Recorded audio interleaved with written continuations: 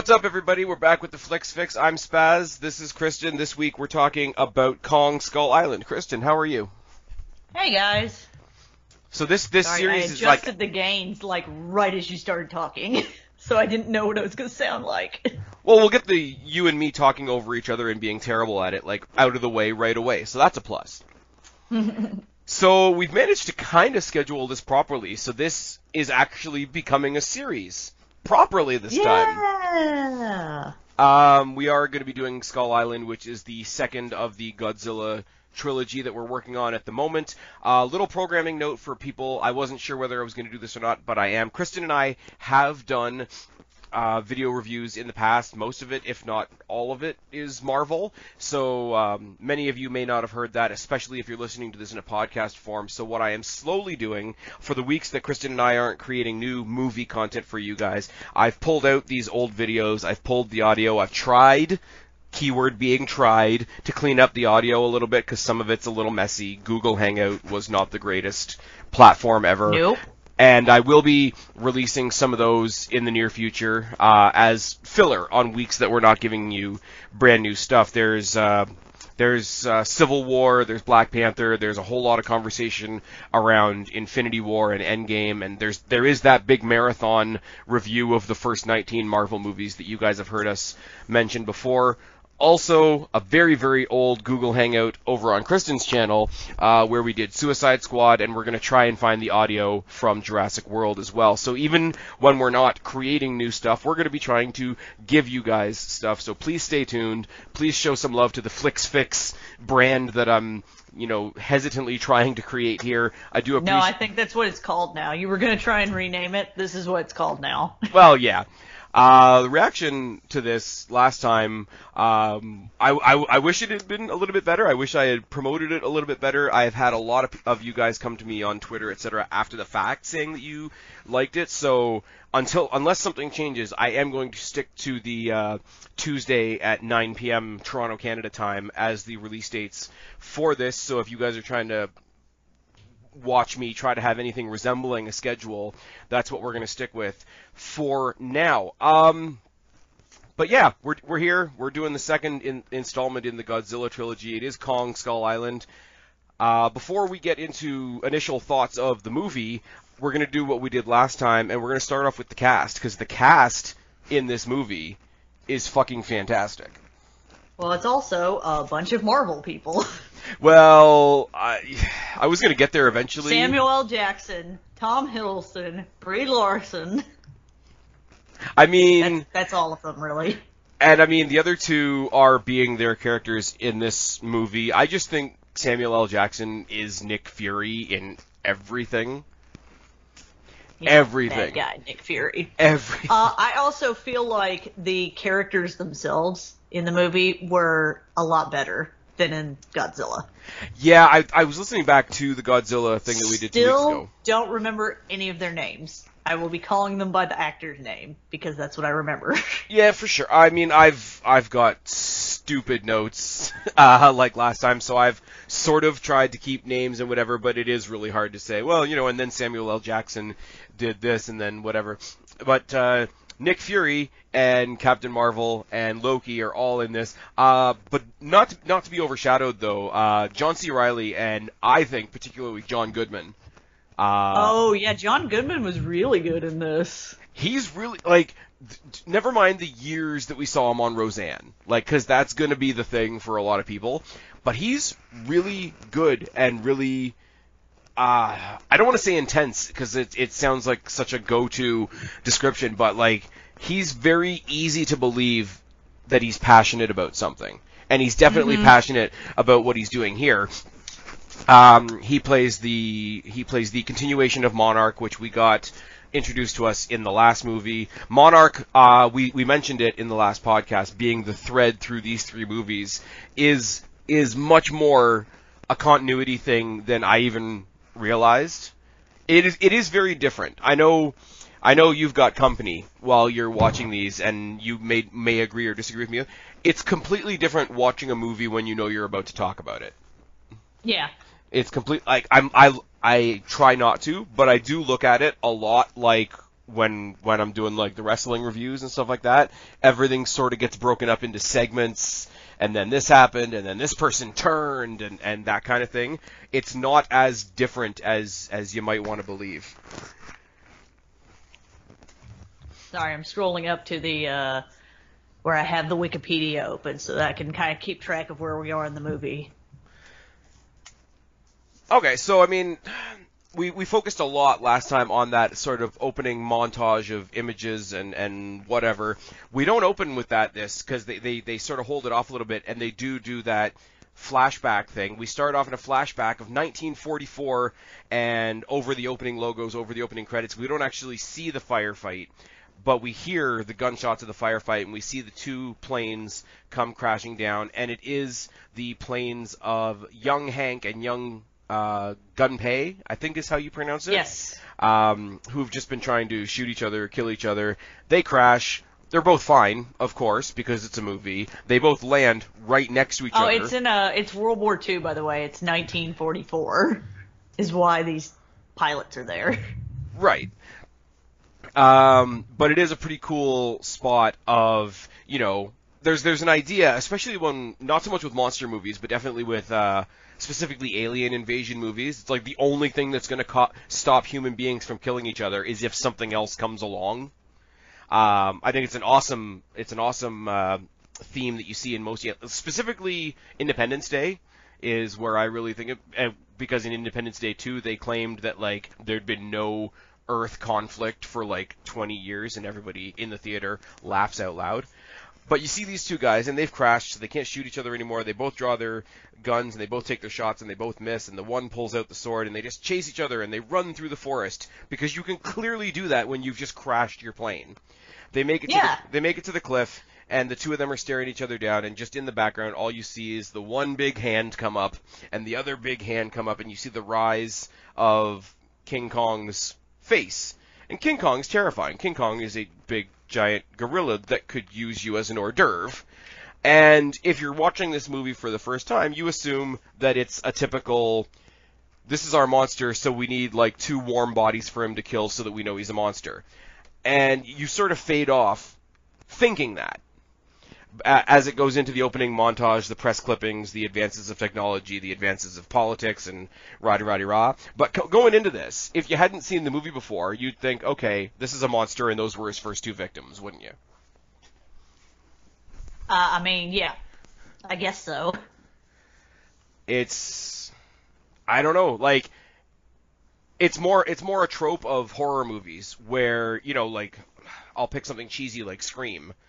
You see, the serial killer that pops up in the back of somebody's car just so that we know what the serial killer does. And then he goes on to affect our actual main characters. This, and then, spoiler alert, Hank comes back way later in the movie. This sets you up for something that you don't quite expect, at least the first time. I mean, I'll speak for myself, as I didn't anyways. But we get the opening montage of the progression of Monarch, the progression of the technology, the progression of politics and where we are, and rah-de-rah-de-rah. Flash forward to 1973, and we are introduced to Randa and Brooks, who are the current representatives of Monarch. Randa is obviously John Goodman. Brooks is the other guy with him. I don't know the actor's name. He's a geologist. He's trying to... He got pulled into Monarch because Randa was one of the only people to believe his hollow Earth theory. Right, and if you know looking back on this, it's like, okay, well, hollow Earth, oh well, that's where Godzilla, or that's where King Kong was hiding, and then later on you find out that these monsters are everywhere, which is going to be King of the Monsters, which we're going to talk about later on.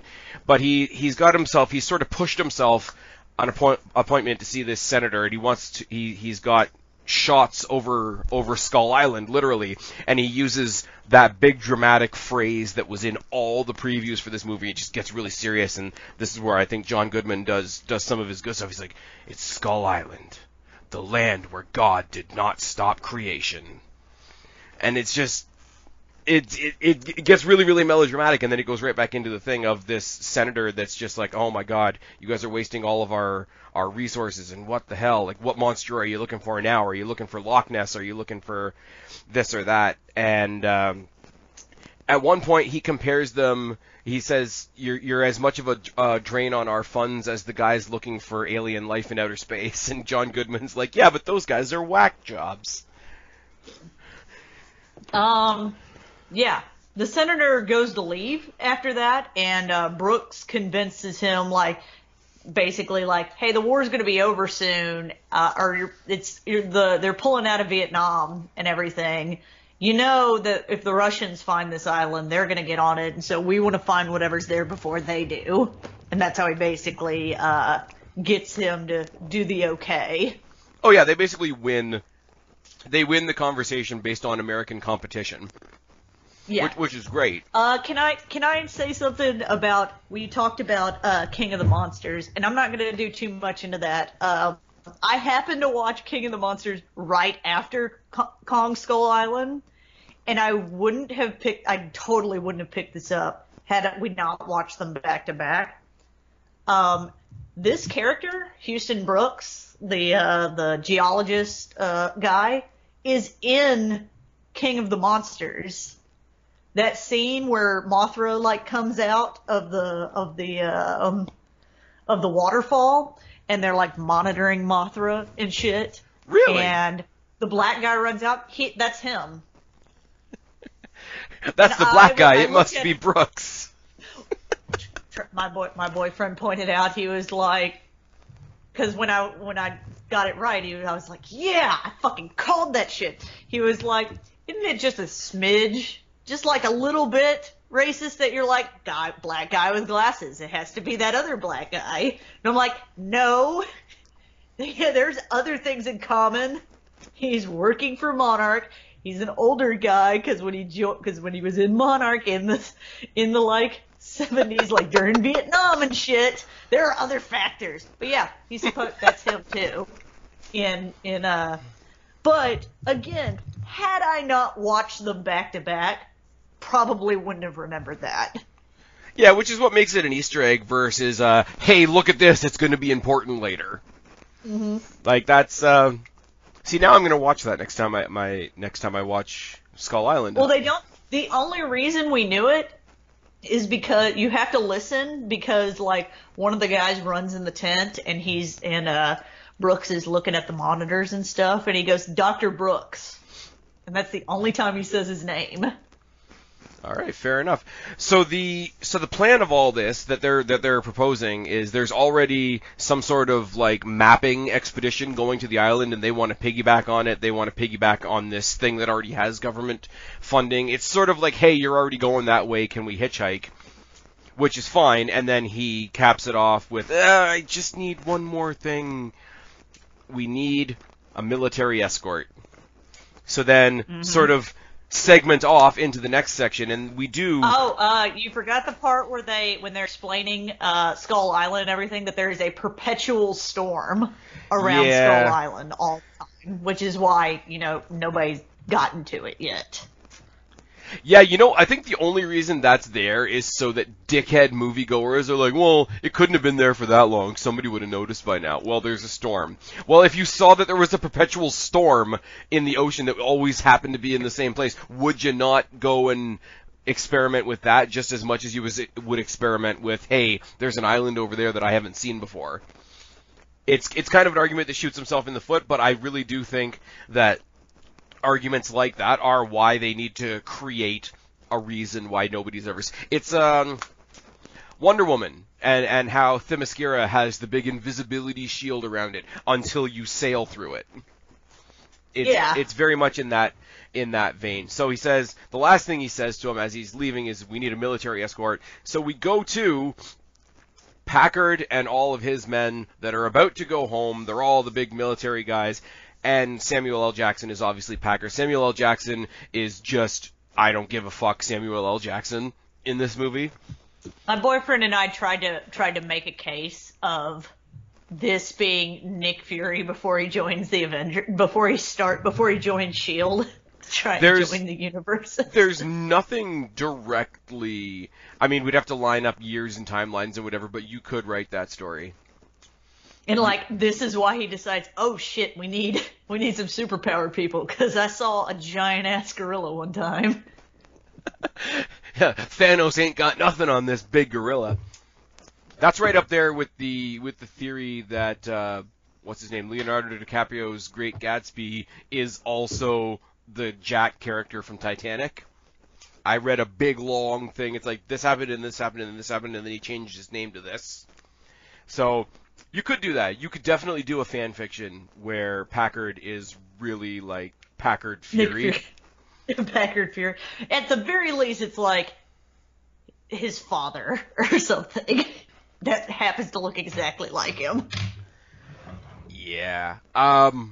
So you get the feeling, and they don't really say it directly, but they heavily imply it, and this is where Samuel L. Jackson is great at sort of non-verbal shit as well. Everything you see in this gives you the feeling of whatever group these guys are, they just finished their last mission. They talk about the fact that they're all going home. Everybody's happy to be going home except him, because he's going to be that one soldier that, like, wants another fight, wants another mission, won't really adjust well to, like, being at home. So while they're all partying, he's just in his room or his office above because they're in a hangar of some description, but yet in the hangar he's got, like, a random office that's, like, not part of anything. He's got his feet up on the desk, and he's looking at all his medals and whatnot, and he's sort of, doing that cliche, oh my god, what was all this for, type inner monologue.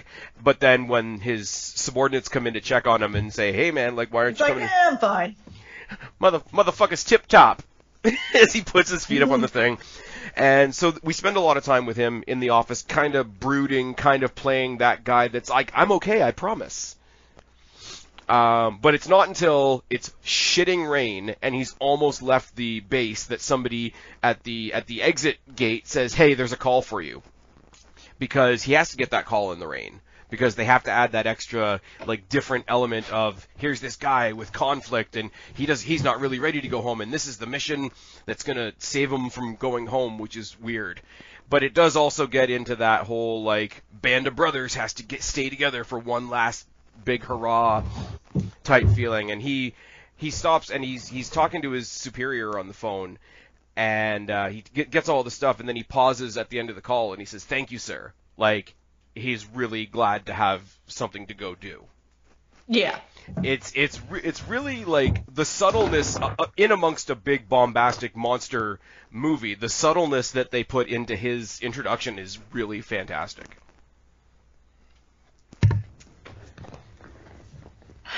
I have nothing to add to that. Sorry.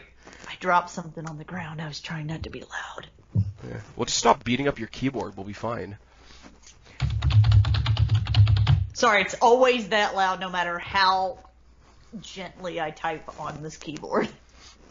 Okay, so I don't have much to say about the next bit. I don't know whether you want to take it or not. Randa and Brooks have now got their military guy. They need a tracker guy. So they go and they catch a cab, and they go to some random bar, and they find Conrad, which is Tom Hiddleston's character. And it is the first time I've seen Tom Hiddleston thought, hey, he's freaking hot. Not that I think Tom Hiddleston is not good to look at, but, like, as Loki and all that, I'm like, he's fine. So what you're saying is I'm like, Jesus. What you're saying Jesus Christ. What you're saying is he's low-key hot? Yeah. There we go.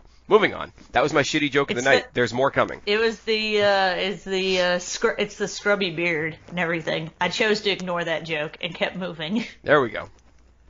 Fine, I'll stick in another one then. What kind of doctor is Dr. Pepper? What kind? A physician. No. Moving on.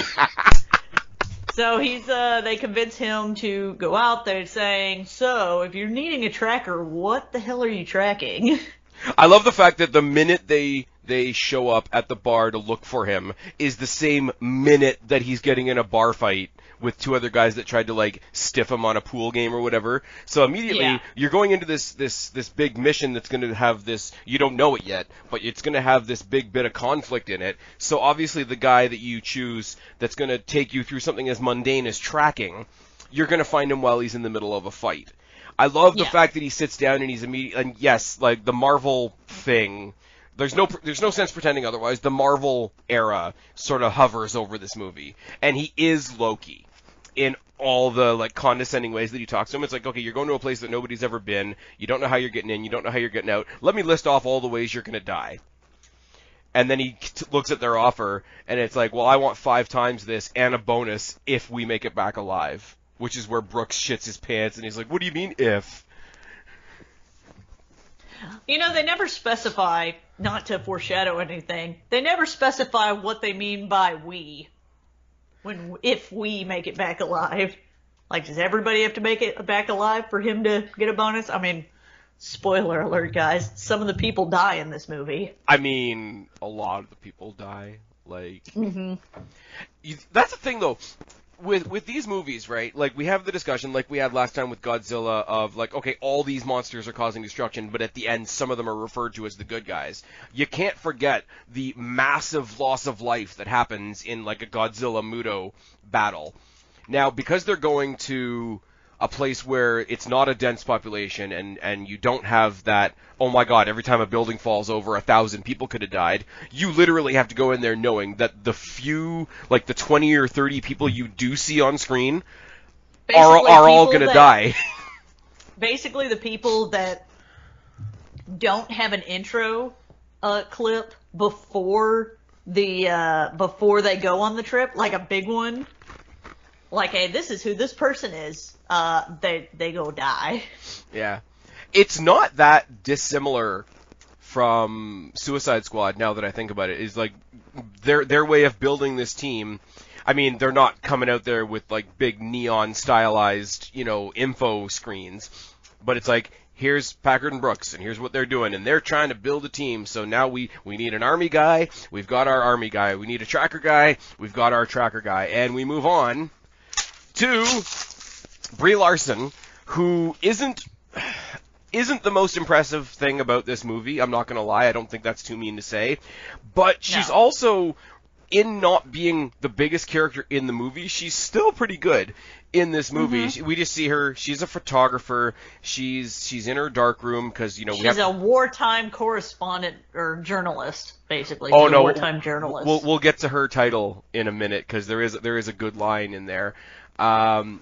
But it is the whole, like, you're right, she is an anti-war photographer. So while she's getting the thing, she's getting the phone call or whatever, the thing that pops up to me is, here's this girl that's done all this dangerous stuff and is obviously an anti-war photographer, which is the line we're going to talk about in a bit. And it's, there is another thing, and I'm totally stealing this from CinemaSins. Everybody, if you don't know who CinemaSins are, go check them out on YouTube. They're great, and they deserve a lot of credit for making me look at things differently. There is so much manufactured tension in this movie, it's ridiculous. Who looks at a vocal anti-war photographer and says, yeah, we'll just throw them on a boat with a bunch of military people. That's not going to cause any issues down the line. It's going to go well. So, like, this can only go well. Yeah, exactly. But it happens because movie. Like that's just the thing. But it's one of those things right after that, it's like, oh, she's anti-war, so she's going on a war mission or a military-based mission to, whatever the case may be. So she gets the call, and it's pretty innocuous. This scene is just, here's her in her home environment, developing photos, etc., and getting the phone call. And that brings us all to Bangkok, where they're getting on the boat to get on the helicopters to get to Skull Island. Now, this is the big Avengers Assemble moment as well, because we've met Randa, we've met Brooks, we've met Packard and all of his guys, we've met Conrad, we've met Weaver, and there is instant friction between Packard, who's the army guy, Clearly. and Weaver, who's the anti-war photographer, until she says, oh, I've been here and here and here, and then he just sort of gives her a nod. It's like, well, I guess you've been in the shit. I'm like, okay. And one of the dweebs that's letting people on the boat, it's like, oh, what's her first? I'm gonna look it up because it's gonna bother me. I'm here. Mason. Oh, okay, fine, cool. I don't have to. Mason Weaver. Mason Weaver, and the guy letting people onto the boat who just looks like a administrative dork. He's like, oh, Mason Weaver is a woman. And she's like, yeah, last time I checked. So there's a little bit of that. There's a little bit of that cockiness that I didn't like from Captain Marvel, but it suits the character. It suits all the different conversations that she has with various people. It's fine, but it's there. But like I say, instant friction between her and Packard, and it's like, okay, why did we get an anti-war photographer with the army guys? So that we can have this. And then we go to the mission slideshow, where it's like, here's the island, it looks like a skull, they explain the whole storm system thing, and then you take this because, you know, you had such good things to say about bombs and the people that use bombs in our last podcast. They're gonna map the whole island with bombs. Well, they're what they're basically doing is they set off a charge and it lets off a like a shockwave in the ground to map everything under the ground geologically. It's actually a thing that people do. It's how some people will hunt. There's a technique to do it to find oil, to find pockets of oil. Okay. Sorry, you thought I was going to shit on it, but it's actually a thing. I don't know if it happens like this, where it's like, we're just going to start chunking shit out, and it blows up a big thing. Usually what you do is you dig, like, a really deep hole in the ground and set off a charge that, like, doesn't destroy everything, like, a whole lot. Like, it just kind of, like, and wake up monsters? It makes a shockwave. Yeah, it wake up monsters. So you usually don't drop them from a helicopter, but, you know, it was, you know, Vietnam, so maybe that's what they did back then. I do like the and there's a lot of like macho guy bullshit from all the army guys, because that's how movies... There's a lot of in this movie what I call Vietnam shots when it comes to like and music. Some of the action shots, like the one that I can think of is when they're dropping the bombs and the camera zooms in on the helicopter pilot. It's the camera's kind of on the glasses. On their glasses as he sees the bombs going off. It's a very Vietnam, big what smile I call on Vietnam his face, shot. Yeah. Another thing that I'm blatantly ripping off CinemaSins because it's so glaring that I don't know why I didn't see it myself. There is so much like music from the Vietnam era cliche in this movie. And they said it better than I could, but it's like, it's almost unfortunate at this point, doing a movie like this, you cannot hear any music from the Vietnam era that doesn't sound like a music from the Vietnam era cliche, but it's all through this. And it borders on obnoxious, but as long as it still kind of fits, it's okay. They go on to explain more and more. The reason I mentioned the guys being so, like, macho in the meeting is because they have to show this difference between, okay, here's the macho army guys, and here's the nerdy scientist. And here's the scientist. And here's the nerdy scientist guys. And they even make it more cliche by having them sit on, like, they have opposite sides of the room. Yeah, basically. You hear one of the army guys, and a lot of the army guys I didn't write down their names, so sorry. Even one of the army guys makes fun of it. He's like, hear that, guys? We're scientists now. I'm like, oh, okay, gotcha. The nerd guy, like, passive-aggressively under his breath is like, no, you're not, basically. It's true, but also there is, like, they have to have the army guys sitting on one side and the scientist guys sitting on the other side, so that as you look Not across... only that, they're also wearing different colored jumpsuits, basically. Yep. They've distinguished them as separate on site by location. By mannerisms. But I love the whole thing is like all the people that we are invested in so far, like Brooks and Randa and Mason and Conrad, are not sitting with either group. Yeah, they are the other. Like, okay, left, right, other. So the only main character that we follow throughout all of this who does fall into one of those categories is Packard. And that... Well, and his army guys. Well, yeah, but I mean, like, his army guys are one half of that divide. So he's the only of all the main characters that conflict with each other, he's the only one that has a group behind him. Because the scientists, I mean, let's be real, they don't last very long.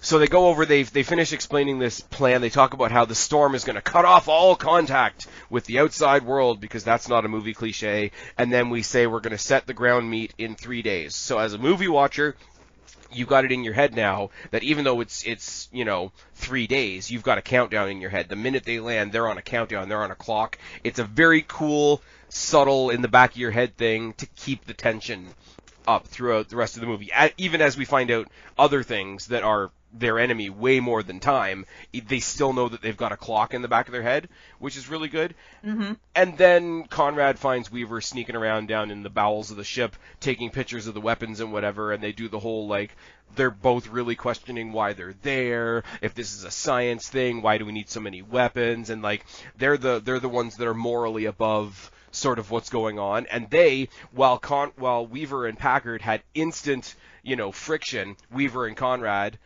who are, let's be real, the two most attractive people in the movie, have instant chemistry. Because of course they do.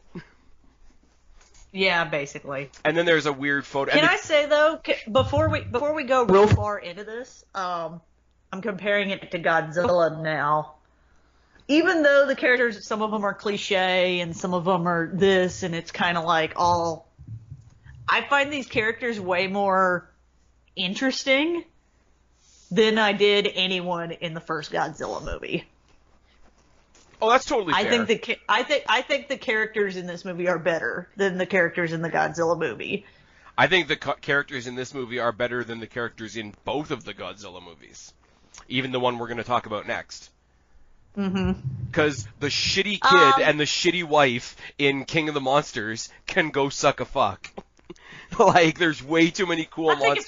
You're right. I think if I were gonna rank them, it would go these, then King of the Monsters, then the Godzilla. The how I rank character likability overall. Are you saying that because they killed Bryan Cranston way too early? I mean, yeah. All right, just as long as we're clear. The last thing we get before we go on to the actual mission is the first of two, and they do this again later in the movie with other people, but we just get this weird musical, like, almost music video style montage, and it's just Brie Larson with her camera. This is the Vietnam, this is where a lot of the, quote, Vietnam shots come in. Yeah, where it's just, like, she's going around taking pictures of the boys, and it's like... This is before they get off the ship. Yes. Still Vietnam shots. Right, but like when they're on the boat and they're just like, every guy in there hasn't seen a woman in a while. So first of all, they're all smiling at Brie Larson. Second of all, they're all goofing off in front of a camera. And they're all doing that same totally posed, trying to look totally natural thing. Yeah. And it's just, it's a weird montage because you want to think that it's, okay, this is Weaver, this is what she does, this is how she's going to capture this thing, but really all it does is put a focus on all these guys that are trying to be all super macho under Packard's, like, leadership are really just a bunch of goofs. Mm-hmm. And I don't think, I mean, I could be wrong, I don't know what the intent of this is, but I don't think it does whatever they want it to do. Basically, it's a bunch of doofuses going, ooh, girl, ooh, camera. I assume it's a scene where this is the last time you're going to see a lot of these guys alive. Or this is how good life is before life gets really bad. Yeah. And if that's the point of it, if that's like, I keep going back to horror tropes, but like all the friends in the house having the sleepover that are having the most fun ever before the guy comes in with the knife. If that's the point of it, then I get it. But if it's supposed to be like, okay, everybody else has had their say and this is what Weaver does, it doesn't really do that because we're looking through her camera, which means we're looking at everybody else. So if that's what it was intended to do, I think it backfired a little bit, especially when we do it again later on in the movie, basically the same thing with different people. So, we all take off after the big debate. You got the science nerd guy arguing with all the army guys. The storm's a little worse than we thought it was going to be. Oh, yeah, I like the scientist guys like, nope, we're turning around. And I'm like, were you not at the briefing where they say there's a perpetual storm around the whole thing? But it's more perpetual today than it was yesterday. Like the storm that we have fucking satellite photos of, and then it's still clearly here? That one? That perpetual storm? Oh, yeah, we're just going to turn back. Yeah, we just paid all this money. And we brought these army guys whose like specific like deal is like we're really good at like flying helicopters through storms. Yeah, they're like, really good at like their fucking taking deal. taking care of people through transportation and extraction. Like Like that's the reason they got like these specific pilots.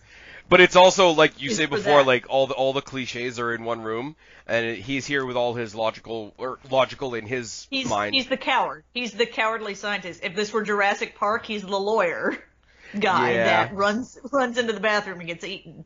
Like Off he's the that toilet. guy. Off Yes, the, off the we, toilet. Oh, we need to do original Jurassic Park, don't we?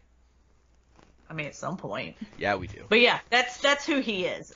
But I just think but no, you were saying before about We gotta like get out of here, guys. yeah, but it is kind of funny because it does sort of represent the real world where like there's the jocks and the nerds.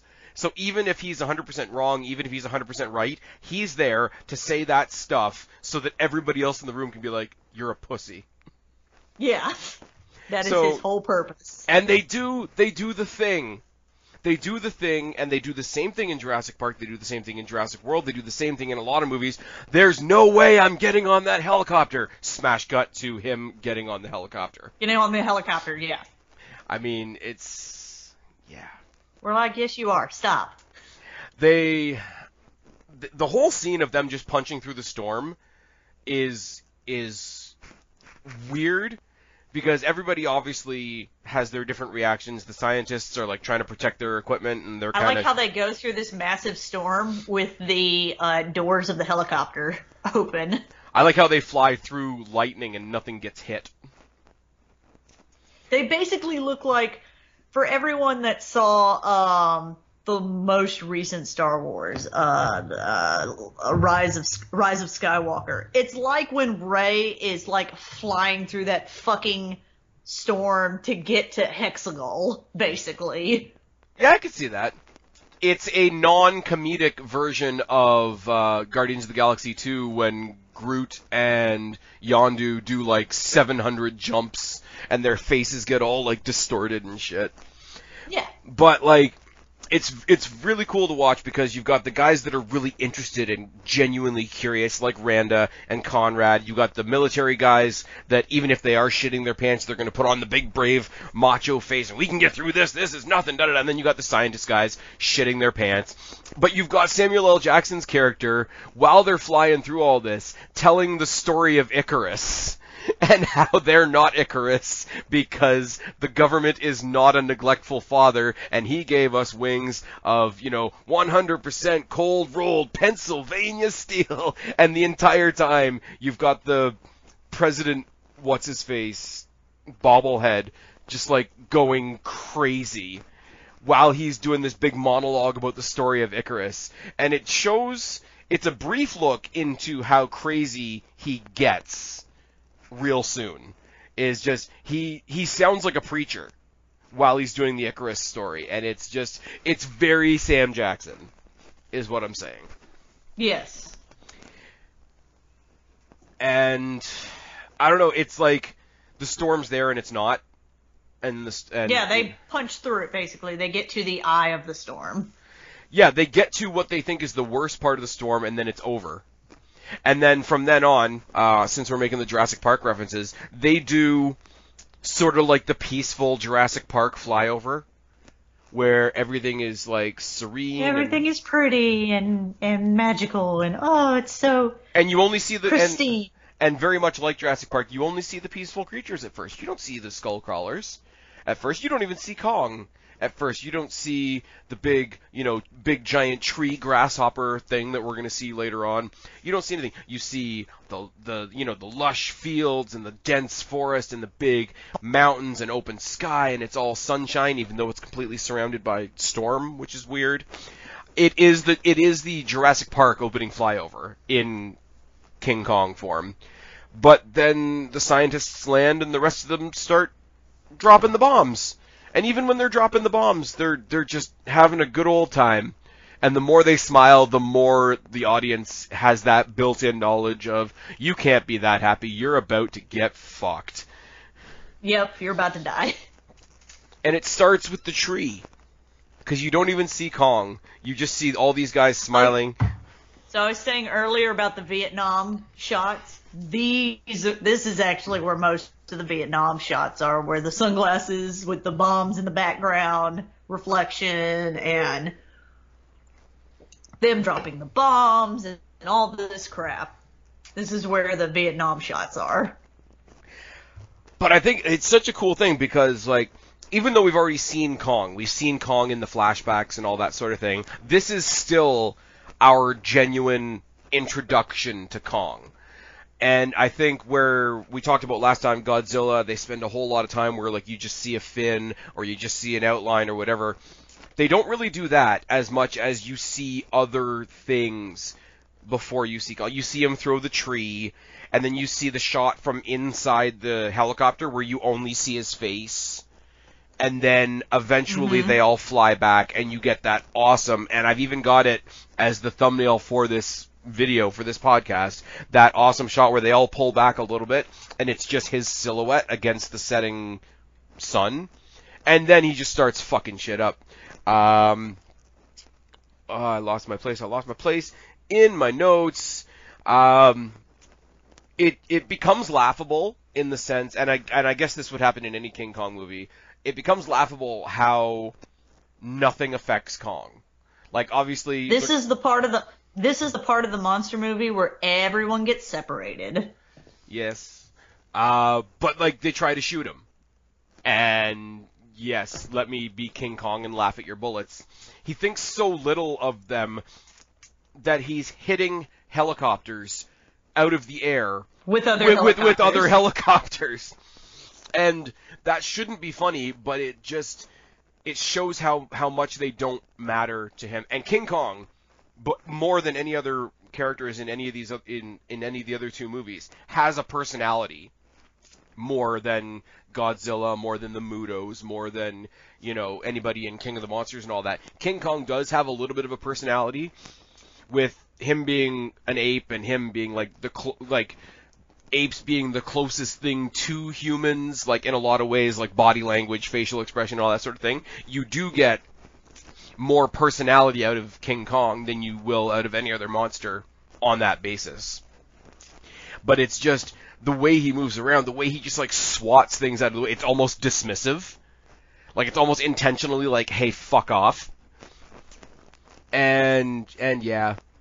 I love everybody at least once when they hit the ground saying, like, everybody's surprised, everybody's shocked, nobody's expecting, like, a skyscraper-sized monkey to come and attack them. But when they hit the ground, they're all like, what was that? What was that? We have to figure out what that was. And it's like, as a viewer, you're like, it's a big monkey.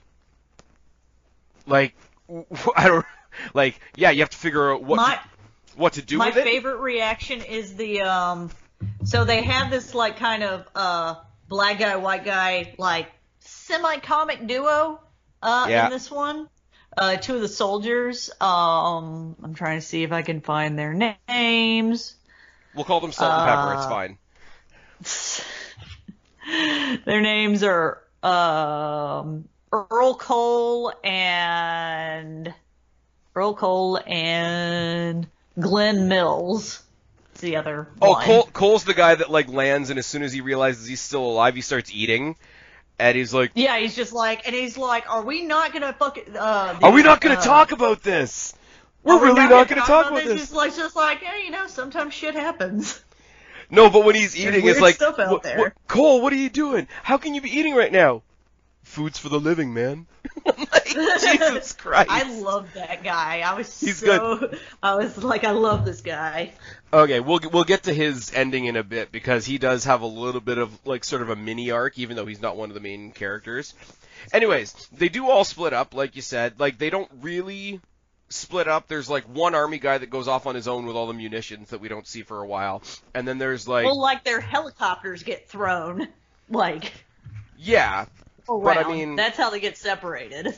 But basically, they get split, other than that one guy that gets separated with all the munitions, because obviously none of the large groups are going to be where all the ammunition they need is, because there's a little bit of a video game element to that. But pretty much, there is one team that's... I will also say, on a side note, this scene where King Kong is destroying the helicopters and everything, this is the scene that you can really tell that they put most of their CGI budget on King Kong.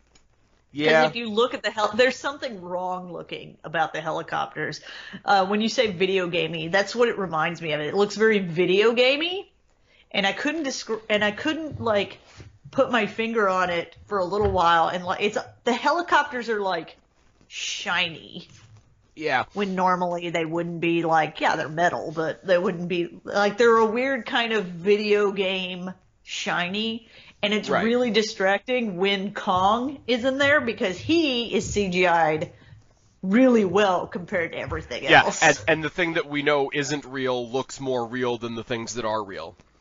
Yeah, basically.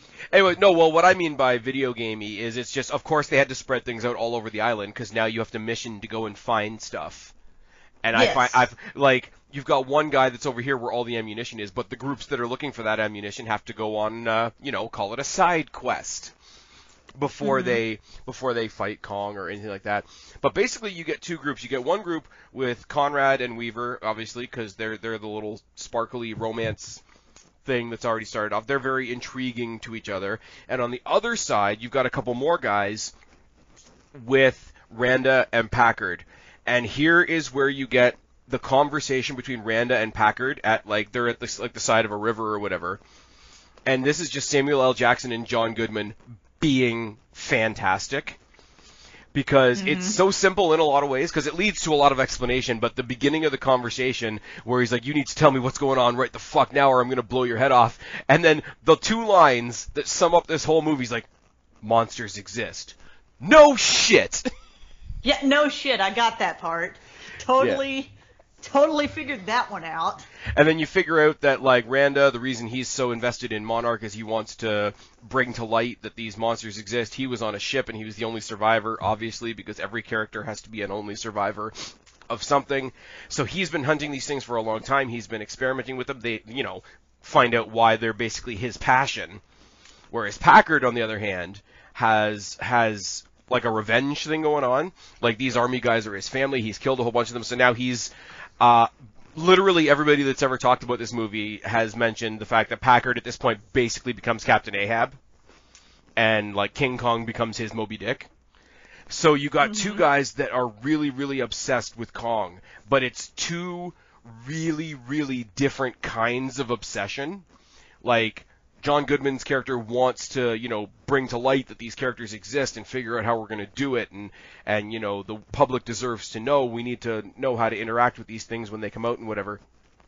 And Packard just becomes obsessed with the revenge factor of it. And not to be too, art schooly about it, it's a character study on two very different characters both being impacted by obsession, and it's like a 2-minute conversation, and it's probably one of the better things about the whole movie. But it's also done by some of the better actors in the movie. Not that the other actors aren't good, but yeah, I don't know. Like I say, we expect it from Samuel L. Jackson. I'm always surprised with how intense John Goodman can be in a role like this, and the fact. I think when I saw this, the last thing I had seen him in was 10 Cloverfield Lane, where he's just creepy. And I wanted to see him with some intensity that had some integrity behind it. I don't know. That's just... And plus, yeah, each time you see John Goodman, even though he can do more, you still have to shake off the Roseanne feel from him a little bit. Anyways, so Brooks is with the other team. He's with Conrad and Weaver. They're sort of filling time at this point. Brooks is telling them all about the Hollow Earth theory and how the Hollow Earth theory brought him and Randa together, and that's how he got involved with Monarch. They pause at the water, and the big water buffalo looking thing that has antlers like the width of the river sort of pokes its head out. Basically, all the animals on this thing are like, here's a normal animal, but it's like bigger, and if it has like horns or something like that, it has like 2 times more of them. Or 3 times more of them. But this is where the movie has to stick in that whole, like, not all the animals are dangerous. If you don't pose a threat to them, they won't do anything to you, because obviously the military guys, you know, because they're macho and it's all they know how to do, they pull out a gun and they're going to shoot it. They're, like, going to try and shoot it. And I mean, like, once again, this thing's whole face is horn. So you're going to shoot it in the horn. And they all, like, you know, the other ones, Conrad and Weaver and Brooks, get them to all calm down and put their weapons together, and the thing just kind of goes, sloshes off away into the really, really dirty, seaweedy water. So there's our first little bit of I don't know what you call it, the moral messaging of the movie, per se. Like I say, it's pretty filler, but it's something they need to put in. It's a little bit of the background on how Brooks is there. I kind of wish I cared more, because they never make him a character that you care for. Yeah. So, I would care if I cared. He's a comedic guy. We switch back to Packard once again, and for a little while, it just becomes, hey, these are all the different monsters that we have. So we had the big moose thing that came up out of the water, and then went away, because those are the good guys. Those are the guys that aren't causing any threat or whatever. Then you got Packard's guys, who are obviously under his leadership, and he's more aggressive, and he's angry, and he's going crazy. So more things are going to happen. He buries his men, and he sort of puts the helmets on the ground, and sort of promises vengeance to Kong and all these sort of things. And this is where we have them walking through the forest, and it's not really a forest, it's spider legs. And Spider-Leg just comes down. Almost all the monsters that aren't like a named monster, because they do this in King of the Monsters as well. You could tell where they had to start making up monsters. Yeah. The imagination slowly goes away. I don't know, it's a big fucking spider. I don't know, it's the whole, like, they're supposed to be army guys, and they're supposed to be, like, aware of shit, right? So if you're walking through the forest, how long would you have to be walking through the forest to realize, hey, these trees don't have tops, and by the way, that's a big fucking spider. Never mind the fact that it's a spider, but it also has claws, so it's like a spider crab thing. And for that one that kills the one guy, he basically lifts a foot and, like, puts it down, like, through the guy's throat, like, through his whole body. Like, yeah, basically. So it's walking, essentially. Trees don't lift. It's a cool scene. Don't get me wrong. The whole reveal. I found it to be very forgettable, because I completely until you brought it up, I was like, oh yeah, that did happen.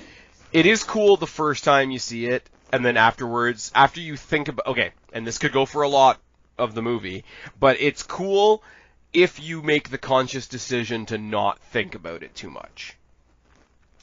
It's like the whole, why would you put an anti-war photographer in with a bunch of military guys? Okay, because movie.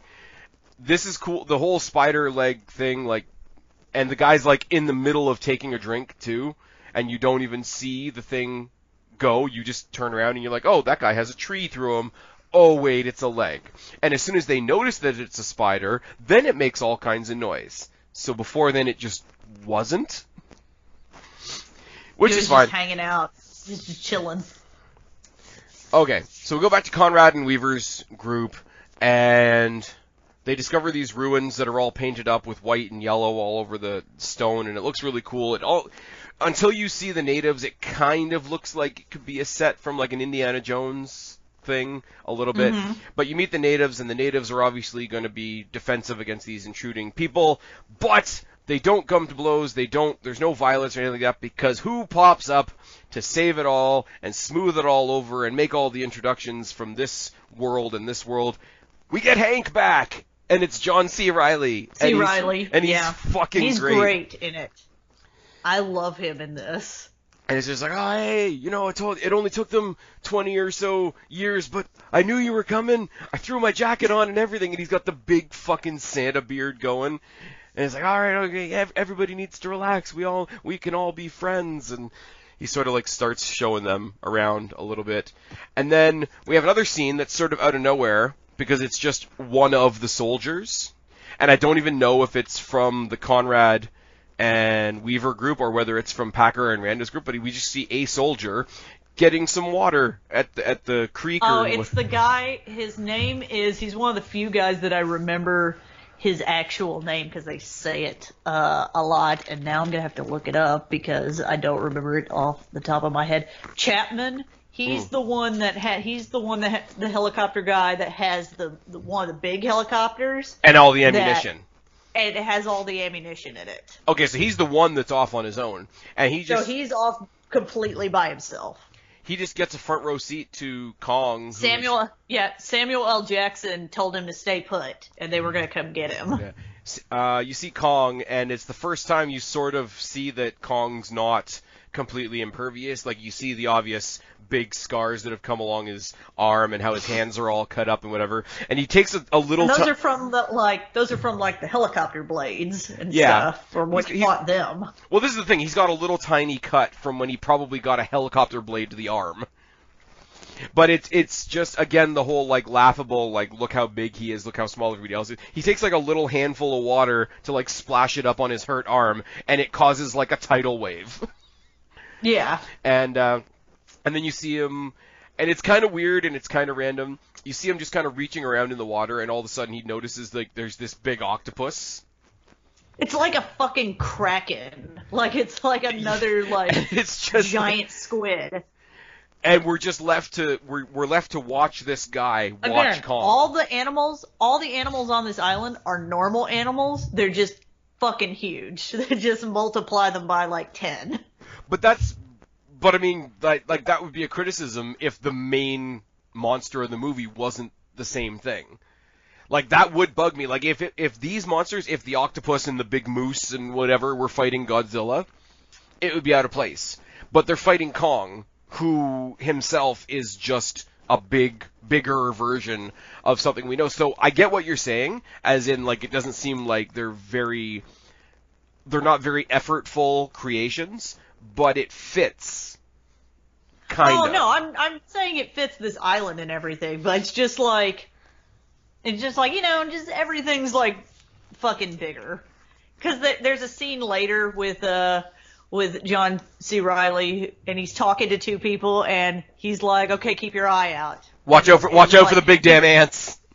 He's like, "No, even in the trees. What's in the trees? Ants." And they're like, "What the fuck?" And they're like, "You think," but they're like fucking like huge. Oh, because they hear them, and it's like, "Oh, it sounds like birds. They sound like birds, but they're ants." Yeah, but it's fucking ants. You know what though? That's one big thumbs down on the whole movie. We don't ever see the big giant bird ants. No, we do not see the big giant fucking ants.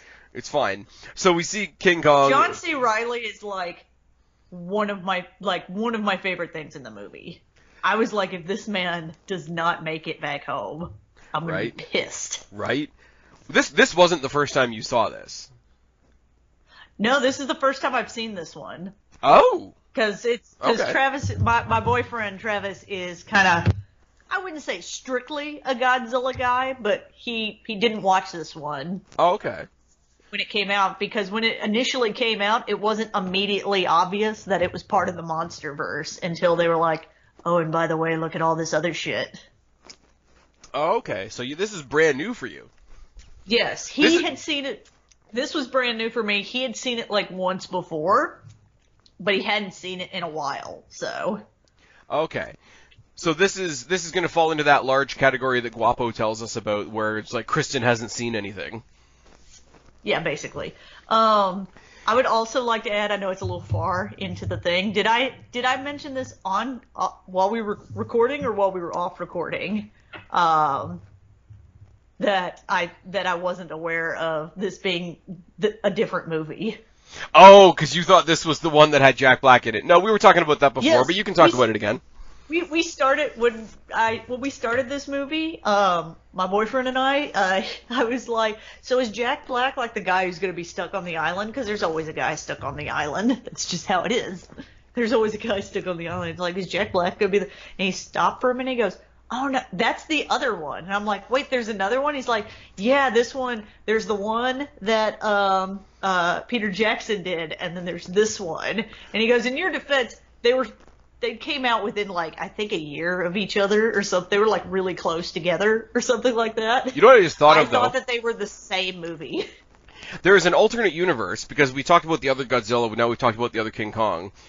There's an alternate universe where Matthew Broderick and Jack Black are the world's last hope against all the Titans. Yeah, basically. That is terrifying, because both of those alternate versions are terrible. Moving on. So we see King Kong fight the giant octopus. It's all good, and he just kind of like drags it away afterwards. Like, you know, you hope that he's going to eat it and not just like shag it behind a mountain. The one thing I will say about King Kong and where my sympathy goes for King Kong has nowhere to go.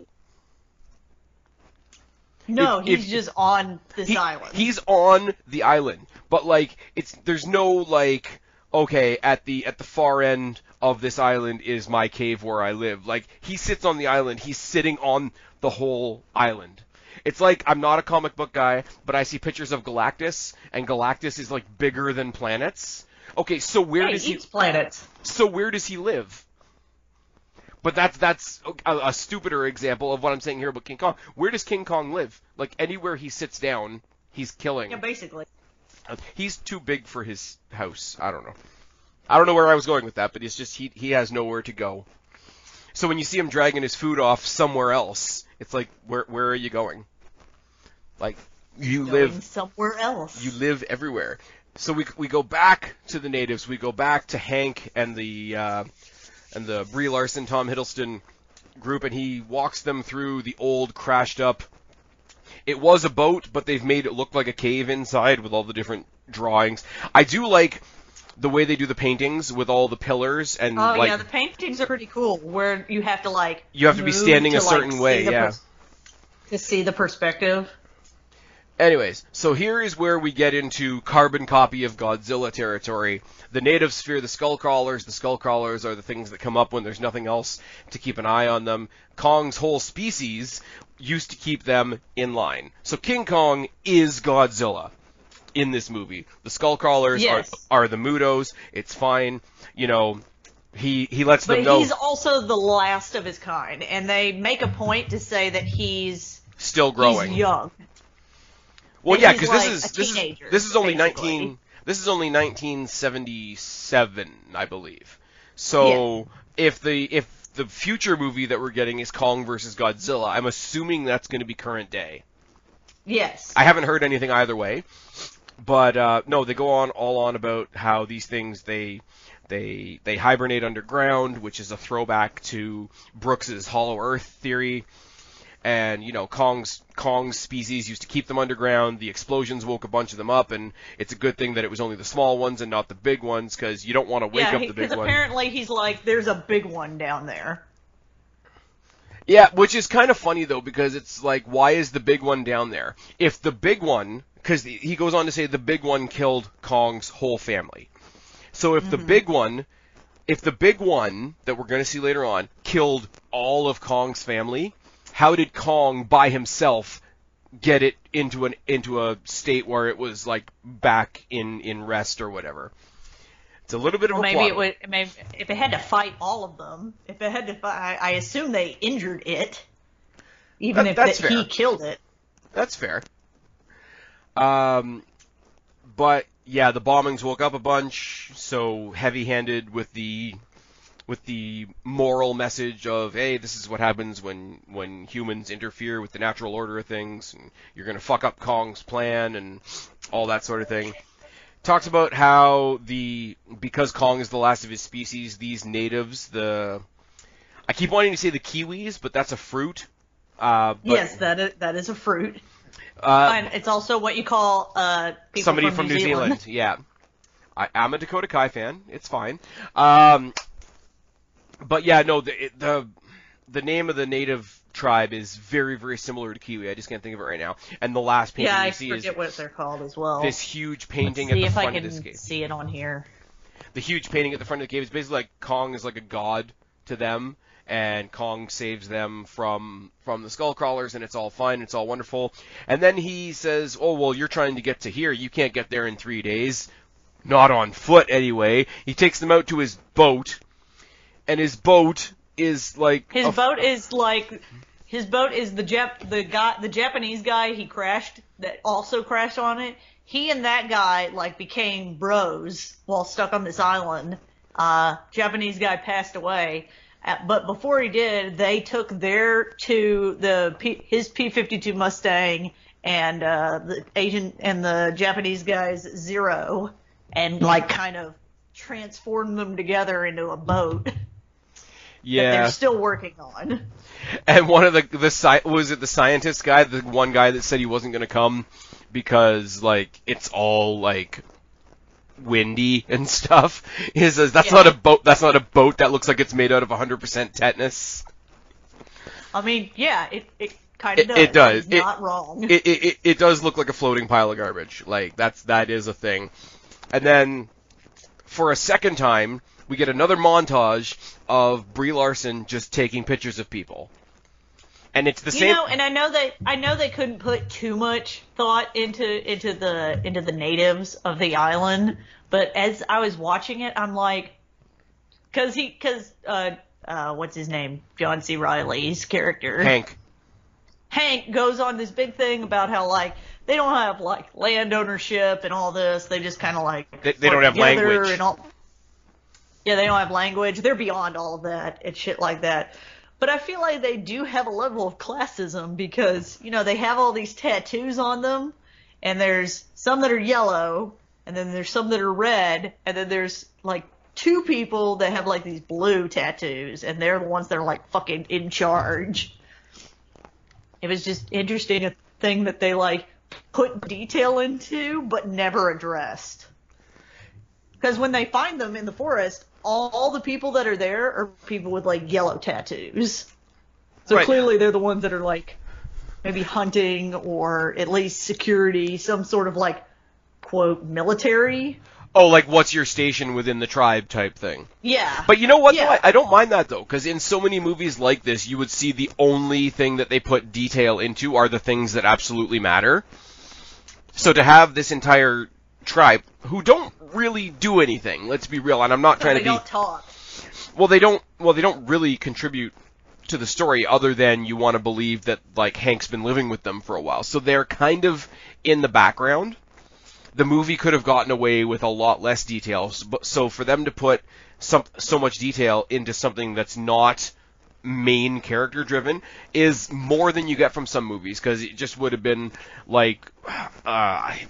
I'm going to try and say this without sounding offensive, but a lot of other movies where you just have, an area of wilderness where there's, like, quote-unquote natives, it's just a bunch of kids running around in, like, makeshift diapers and shit, and this is what a native is, and it's kind of terrible and kind of insulting to the intelligence. So to take something that's not really, in all reality, important and still put that level of detail into it without extremely focusing on it is kind of cool. Yeah, there was at least a level of detail that I noticed in it. That, there was at least... I only saw the 3 different colors. So there was some sort of, like, segmenting, I guess, their society in some way. And the 2 people that were in charge were clearly, like, elders. Yeah, and you can see, even though they don't talk, like, they've somehow established some sort of co-living arrangement with this Hank character that's just been there for 20 years, and to them probably sounds like a loud, obnoxious asshole. Yeah, probably.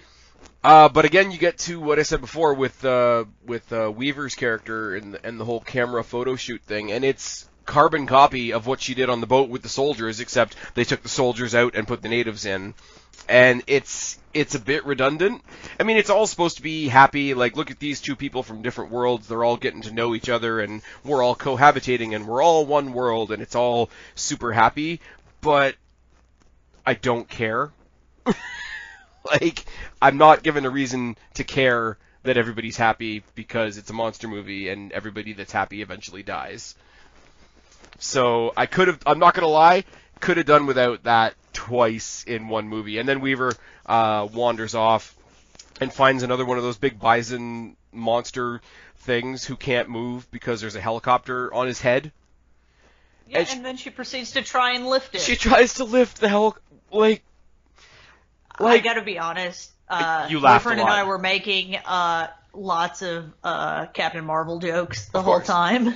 Of course. Like when she sees Samuel L. Jackson and they have an acknowledgement of like, you've been in the shit. And we want her to go, also I can shoot lasers from my hands. Oh my god.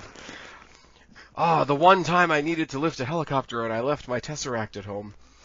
Damn it.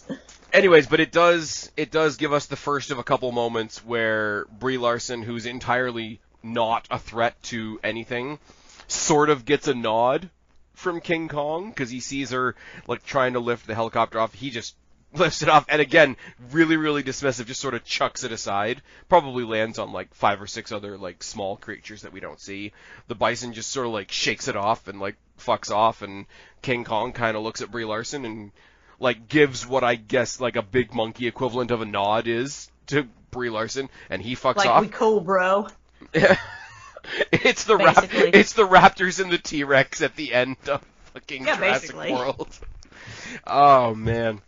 But it is that cool, like, you know, King Kong's intelligent. He's making a difference between like what's a threat and what's not a threat. And yeah, there's something coming up later on that I'm gonna jump forward to King of the Monsters for, but we're not quite there yet. We go to I've lost my place in my notes. That's how that happened. Oh, Chapman is sitting on a log, and he's eating something, and he's writing his note to his kid. And the thing with Chapman writing his note to his kid is a joke throughout the whole movie, because anybody who's talking is like, "Dear Bobby, we're in the shit." Billy. Billy, Dear sorry. Billy. I was close. But yeah. Fine. So he sticks the note to a tree, and he's having a drink or something or other. And of course, the log that he's sitting on isn't a log. It's a giant stick bug. It's a giant, like, grasshopper, whatever. And It's a stick bug. it's Groot. If we're going to keep with the Marvel comparisons, it's 4-legged Groot. And he tries to shoot this monster that's clearly made of wood. And then he's... He like shoots in the face, and it looks at him like, that was an asshole move. You were sitting on me. I was Trying to get you to get off. just trying to stretch. I don't like your bum. Like, it's fine. But then, obviously, off-screen, he gets killed. He's eaten by one of the skull crawlers. We still don't see it. We've only heard the skull crawler definition from... Actually, no, that's not true. Because they do show, like, a random flashback of Kong fighting a couple of the skull crawlers while he's describing what they are. But this is the first time in current time that Skullcrawler attacks somebody. And this is Chapman. And you have to remember that Chapman is the guy that has all the ammunition. And Chapman is the one that Packard keeps driving everybody onward with, saying, this is the guy we need to go save. We have to go save him. We're not leaving somebody behind. When really he just wants to get to all the weapons. And he's trying to Yeah. sound more human by saying, I'm not going to leave my man behind. While he's walking around with a big angry handful of dog tags, which is sad. Like, whenever they throw military characters into a movie, they have that built-in sort of, like, emotional amulet of, like, carrying around somebody else's dog tags to just remember, this is how many people died, and then that rattling just becomes, like, a really sad sound. But really, he's just looking for the weapons. We have Conrad and Weaver, and they're on the top of a mountain, and they're being all, like, contemplative about the world and looking at the Aurora Borealis through her camera, and they have their long bonding moment, and they definitely are, okay, these are the two hot people of the movie, so we're going to have them be romantic for a minute, and Kind of. It's kind like of. very vague romantic. I mean, They don't kiss the entire movie. I think the only time they even have, like, a little, like, oh my god, are you okay moment is later on. oh no, when- like they're not, like, it's not a cheesy thing, like they're not sucking face and we don't assume that they're going back into the cave to shag, but like, they're the only two characters that are really having the deep emotional, like, connection conversation, whereas it's like, you can project them forward a little bit in your mind, and it's a happy thing. It's a good thing, but they're also, this is the couple of the movie. Even if they're not a couple, they are the couple of the movie. Yeah. If you get what I mean. Yeah. And it's nice, and it's sort of feel good, right? It's not too shoved in your face. It's not. But it's like, definitely there. it's not shoved in your face, but they are the ones in the movie doing it, and by that way, you can't help but say, okay, they're the couple of the movie. Like, it's not like a teen drama where there's like a bunch of couples and like one of the couples is really sappy. Like, this is the only couple, so by definition, they're the most sappy ones, even if they're not being sappy. Like, I don't know. Anyways, like, there's no other females in the movie. I think. Oh, there's the one really, really skinny Asian chick that like hangs out with Brooks, who doesn't really do anything the whole movie. And that's really bad. But anyways, moving on. We go back to Hank. Hank says his final goodbye to Gung-Pei, mentions that he was never supposed to leave his friend behind. Now let's get off this island. Now let's leave him behind. Weaver and He Conrad. took his swords with him. Yeah, and it's good. And he knows how to use them too, which makes sense. They lived together for 20 years. You're eventually going to run out of bullets. I think they did when they first got on the island. Fair. They shot all of the bullets that they had at when each they other. First got there. Weaver and Conrad and Hank and the whole team, they say goodbye to the natives, and you know, they don't, again, there's not very much like emotional weight to it because the natives seem pretty stoic, but John C. Reilly does a really good job of saying his emotional goodbye to them, so all the emotion comes from him. John C. Reilly, as much as he's known as a comedy guy, like, really does put off well the I've been doing this for 20 years, and By the way, also in the also in the Marvel Universe, he's in the first Guardians of the Galaxy. Oh fuck yeah, he's in the Nova Corps, isn't he? I just remembered that. Oh my god. He's in the Nova Corps, yeah. He's the guy that calls them assholes. I might be an asshole, but to quote him, I may be an asshole, but I'm not 100% a dick. a dick, yeah. He's that guy, yeah. He's in the movie. That's right, he is in Guardians of the Galaxy. So what you're saying is we need to find an MCU role for John Goodman. Yes. I would love there to be an MCU role for John Goodman. I mean, Keanu Reeves might be the new Ghost Rider. That's the latest thing I heard. But John Goodman could be like if S.H.I.E.L.D. was still around in the Marvel Universe, which I think technically it is. If you watch Agents of S.H.I.E.L.D. and whatever, all that shit, he'd be like a kind of like, you know how in an 80s cop movie, there's one guy that's like, I'm too old for this shit. He would be like that S.H.I.E.L.D. agent. Oh, fuck. Like the guy from Die Hard? Yes. Nice. Very nice. Very nice. Tommy Lee Jones is in the MCU. He's another one, like John C. Reilly, that was like, he was in it once and then never again, so you never remember that he's in it. So I can't even call you on not knowing John C. Reilly, because his role was even smaller.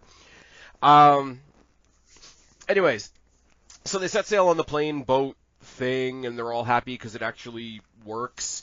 And then, just as they're being happy, because the whole lesson of this movie is you cannot be happy, the nerdy scientist guy that didn't want them to go there in the first place randomly gets eaten by pterodactyls? Question mark? And he gets torn apart. Like, in the sun.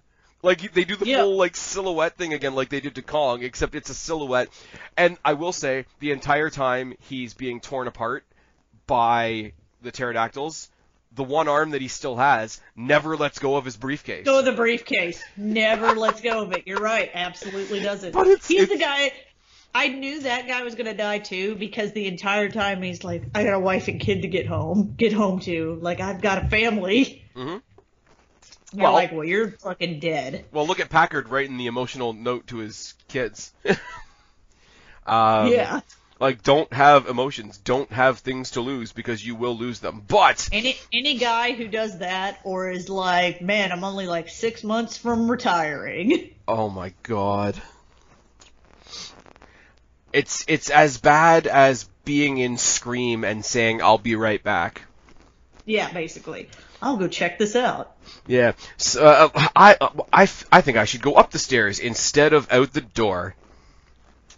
Anyways, so the groups reunite, on a slow basis. They're all going to head towards the rendezvous point because that's the smart thing to do. But Packard is going to make everybody look for Chapman instead. And Packard. By the way, Hank is also like, when Packard tells him which way they need to go, he's like, we should not go that way. That's where all the skull crawlers are. Like, that is a terrible idea. Oh yeah, don't go west. You can go southwest. We can talk about that. And none of them at some point are like, yeah, let's listen to the guy that's been stuck here for 20 years. Right, but they do keep going on, and it's almost like, because the audience knows that Chapman is already dead, everything that Samuel L. Jackson says is like emphasized even more to like just stick it to the audience of like, yeah, he's looking for a guy that's dead. He's over exaggerating now, so make sure you guys get the message that he's looking for a guy that's already dead. But then they do get to, I think, one of the coolest set pieces of the whole movie, where they get to the boneyard of where Kong. all of Kong's like kind is dead. Yeah, that's full of like flammable gases and all kinds of shit. Because one guy throws a cigarette and it hits the ground and explodes. And I also like the fact that this is again where I feel like sometimes they run out of imagination. So it's a boneyard full of like, you know, giant gorilla like bones. Yeah. Except that at some point one guy posts up on top of what's definitely a a Triceratops skull. Yes. And they're like, yeah, well, they can't all be gorilla skulls, so just fucking, I don't know, put a Triceratops skull in there. It's definitely a Power Rangers moment with that, because like I watched Power Rangers when I was a kid because I was a nerd, and they definitely have the like what do you call it? The woolly mammoth like droid or Zord or whatever. So when he pops up like the fully mounted machine gun on the skull of the Triceratops, I'm like, if that Triceratops just stood up right now and you just rode it to the boat, like it wouldn't seem that out of place. But before that happens, we get a couple of other things that happen. Sort of exposition dump in the middle of this action scene. But they all hide within the bones, hide behind the skulls, hide behind the rocks, whatever. And the one crawler that is sort of walking through and whatever happens to be the same. The one that ate Chapman. The one that ate Chapman. So happens to like spit out his skull.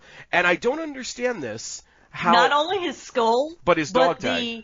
The dog tags are still wrapped around the skull. The dog tag is sort of like coming out of the skull, so somewhere in the digestion process, the dog tag got wedged in his skull.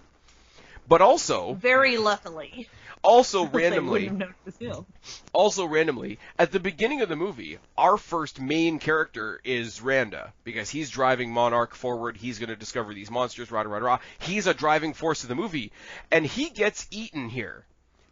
Yep. Really, really, really unceremoniously just removed from the movie.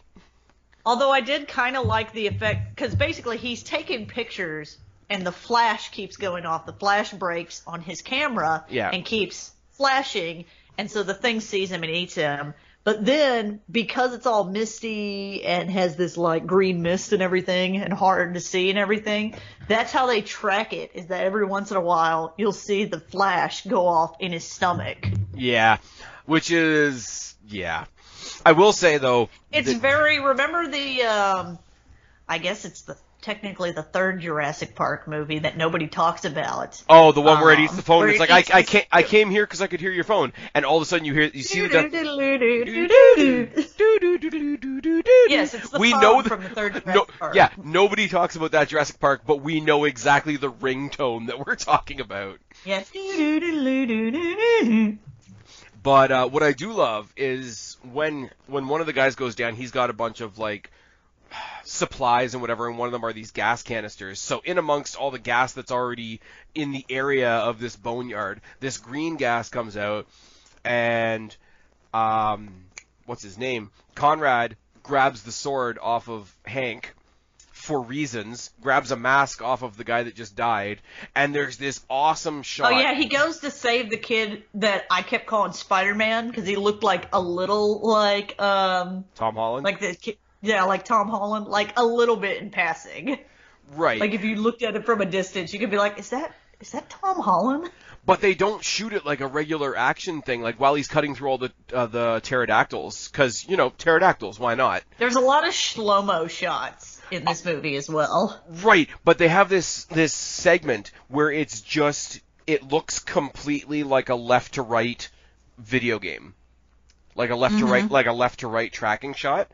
And there's nothing incredible about it, but I can't think of any other movie, at least recently, that has that, like, he's plowing forward through all the enemies, but he's going left to right. It's like old school Mario or Sonic or whatever trying to get to the next level, and it was just, I don't know, it doesn't change the entire scene, but it's I don't remember what we were talking about in Godzilla, but it's just different enough that it makes it stick out a lot, because he just looks like he's mowing the whole fucking field at that point, especially the very last one where they show the back of the dinosaur and then they just see his blade cutting through it, and the blood is like really, really cartoony purple. So maybe we could have done without that close-up, but it's just a really, and I mean, Tom Hiddleston just out there with a sword fighting dinosaurs. Like, say that sentence over in your head.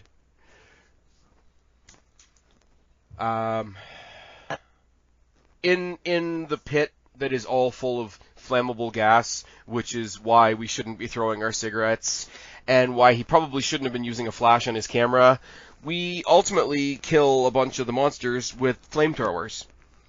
Yep. I don't really need to say anything else about that. Chapman goes on about this thing, but we still gotta find Chapman, and they bring him Chapman's thing, and the mask kind of slips a little bit from his character, and it's like, well, we're not going home. We're still going to kill Kong. Like, regardless of Chapman, he's still not leaving, because he still wants to kill Kong, which is fine, because then we get to Chapman's helicopter, and this is where all the army guys that have been following Packard are looking at each other like, what the fuck? I think our boss has lost his fucking shit. But they grab the napalm, they grab the weapons, they grab the explosives and whatever. Weaver and Conrad go the other way. They're having another little moment on a cliff, and King Kong comes back, and he gets pet on the nose by Brie Larson. I mean, there's worse ways to spend your evening. Yes, this is where her and Conrad have their moment of like, oh, are you okay? Yeah. And it is pretty shot for shot. Oh, no, that's not it. That's later. That's later. Sorry, I'm ahead. Right. But it's just funny because I think about, like, there's certain shots and certain moments that are obviously meant to make you think of other movies. This right here is exactly the same, or it's shot exactly the same as the kid in King of the Monsters when Mothra hatches, and she's out there, like, just, I'm right in front of a monster that could kill me, but instead... It's also the same in King of the Monster where Shirazawa walks up to Godzilla. Oh, yes, that's true, too. No, I was just thinking about the kid because the whole, like, pet on the nose thing. Well, Shirazawa's about to die in the moment that you're talking about, I think. Spoiler alert. Well, yeah. But, yeah, no, it's just, I know you've got much more detailed Easter eggs than I do, but there's certain scenes that are intentionally shot like other scenes that make the movies seem coherent. There's another one I'm going to get to in a little bit, but it's so similar. It's this second nod from King Kong, like, I know you guys aren't the assholes type thing, and there's something to that. But they send the rest of the military guys that are with them and the skinny Asian chick whose name I can't remember, and Brooks, all back to the boat, and Hank and Conrad and Weaver are going to face off with Packard and stop him from killing Kong because he's not really the bad guy, and Packard lights up the water with the napalm and thinks he's burned down King Kong, except King Kong, like, walks through the fire like, go fuck yourself. And not only that, but then he, like, my favorite part of this whole thing is when he walks through the fire and everything, and then he takes his hand and splashes it through the water and, like, throws the napalm onto somebody here, like, bitch, see how it feels like. But eventually, and talk about one movie to the next, we have the Godzilla moment where King Kong collapses. Oh God, what are we gonna do? King Kong's dead, except he's not. Packard's men basically realize that he's wrong because he wants to set off more bombs so that the Skullcrawlers will come and finish off Kong. Big standoff between all of them, and the young guy whose name I can't think of right now actually turns his gun on Packard for the first time, and it's just like, all right, whatever, because he's got the detonator in his hand. That standoff sort of goes nowhere because the big one arrives, and Kong wakes up, and Packard is about to, he does that Samuel L. Jackson thing, die you mother, smack. He just, Kong... He does, he crushes Samuel L. Jackson, and it's awesome. To the point where we backed up the video and watched it again.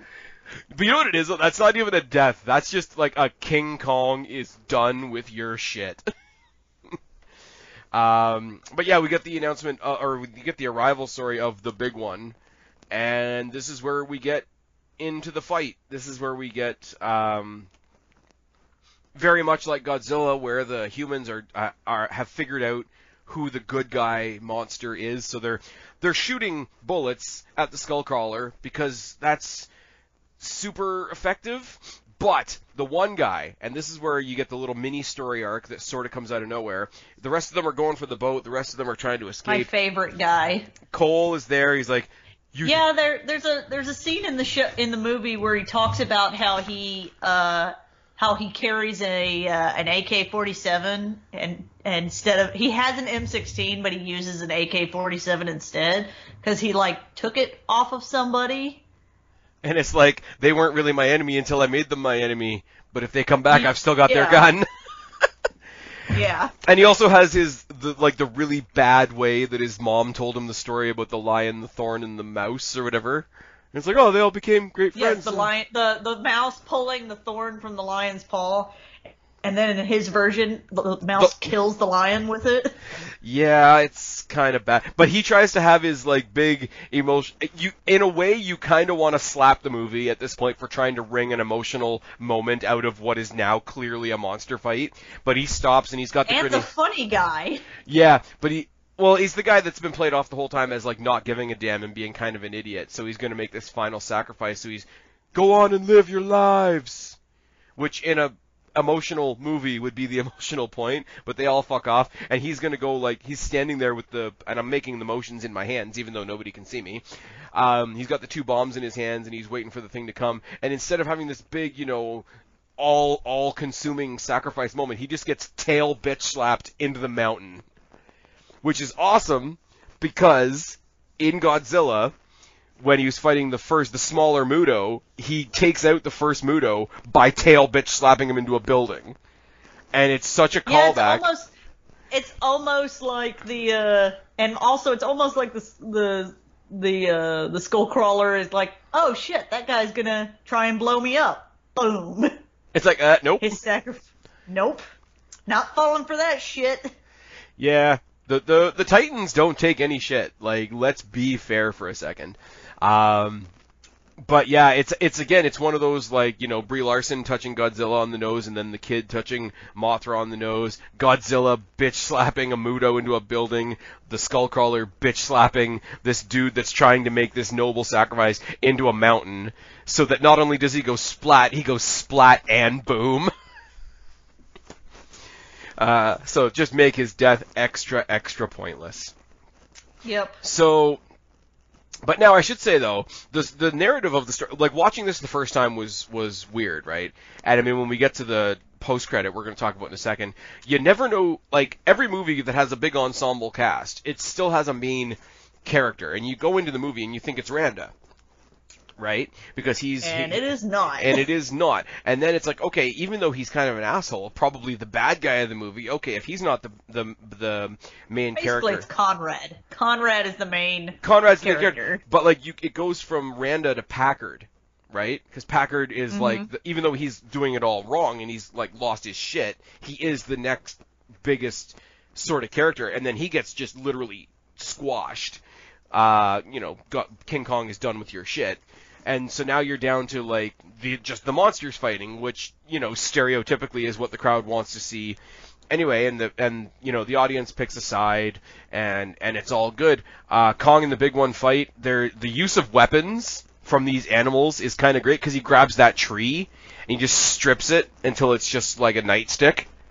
Yeah. And he just cracks it over the friggin' Skullcrawler's face. But he does that later too when he falls into one of the like busted up ships that's over Yes. there, and like a chain gets attached to a rudder, A propeller, like yeah. a propeller rudder, and like uses it as a like basically a flail or a like a nunchuck almost, a nunchuck with a bladed end. For lack of a better, like, you don't know and what. then he uses it as brass knuckles later. He like wraps Yeah. the chain around it and starts punching him in the face with just the propeller part. Yep. And then, like I say, the humans are helping the good guy, Kong. And I guess Kong does get to be the good guy there, because it's not in... Like I say, I gotta go back to the Godzilla comparison once again. Godzilla fighting the Mutos, there's gonna be a whole lot of death happening around them. King Kong gets to be the good guy because they're not in a populated area. It's like Batman versus Superman is fighting, but it's okay, they're at the Gotham docks and there's nobody there. Exactly. There's nobody there. By the way, there's nobody there. But He even saves Brie Larson. Oh, but it's only to pay her back, though, because she gets off the luckiest shot in monster fight history. From the ground, shoots the Skullcrawler in the eye with the flare, and it sticks there. It's like in the side of its head. It almost, like, when it first lands, it doesn't, like, respond, so it's almost like a wasp landed on its face and then stung him, and he's like, motherfucker, that hurt. I want to be so big that somebody shooting a flare directly into my eye socket doesn't bother me that much. Like, that's the thing. Well, it lands, like, near his eye socket. Yeah, but it goes and it knocks her... Or, sorry, Kong throws the Skullcrawler into the mountain that she was standing on. She gets knocked into the water. And knocked out, clearly. He picks her up out of the water. Now he's fighting with her in his hand. Doesn't get crushed, obviously. Not only that, but, like, the Skullcrawler wakes up again after the last fight, after the last punch or whatever, and then gets Kong's almost up to his elbow, whole arm up to his elbow, the arm that Brie Larson's in. Yes, that was what when I rewatched it this weekend, that was what I don't think I realized last time I watched this, is the arm. Yeah, it's the hand that she's in. Yeah, because he's like, oh fuck, and trying to pull it out. I always thought that, like, he's fighting it with the other arm because he's got Brie Larson in one hand, because obviously Brie Larson doesn't just get crushed in his hand. Never mind, it's fine.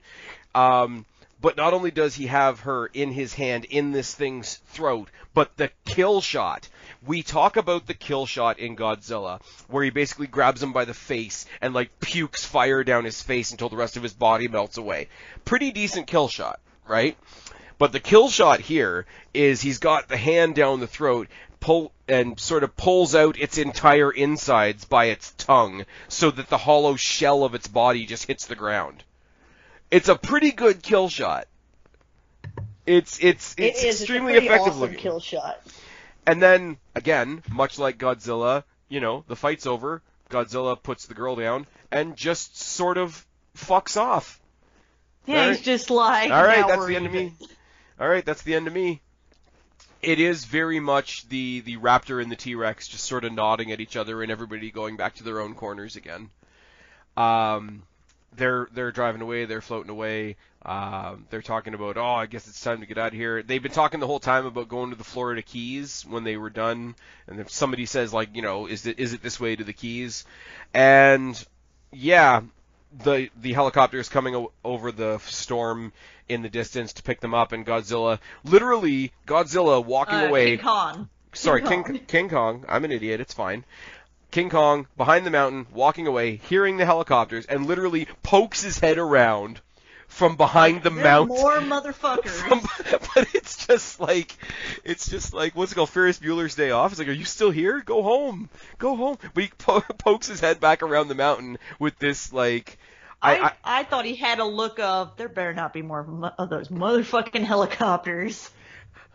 That's when all this bullshit started these last 3 days. Okay, in honor of Samuel L. Jackson being dead in this movie, I'm tired of these motherfucking humans on my motherfucking island. Motherfucking island. But he just. We made those jokes too. We were like, Samuel L. Jackson at some point's gonna be like, I'm tired of this motherfucking ape on this motherfucking island. But yeah, he does a big roar because that's what you do. Because he's not Godzilla, he can't spit shit into the sky. So he just does the big chest thump thing, and then it fades out. And it fades out, but it fades back into what is actually the end of the movie, which is a really so awesome. It's so awesome, but okay, I'll let you talk about it first. Well,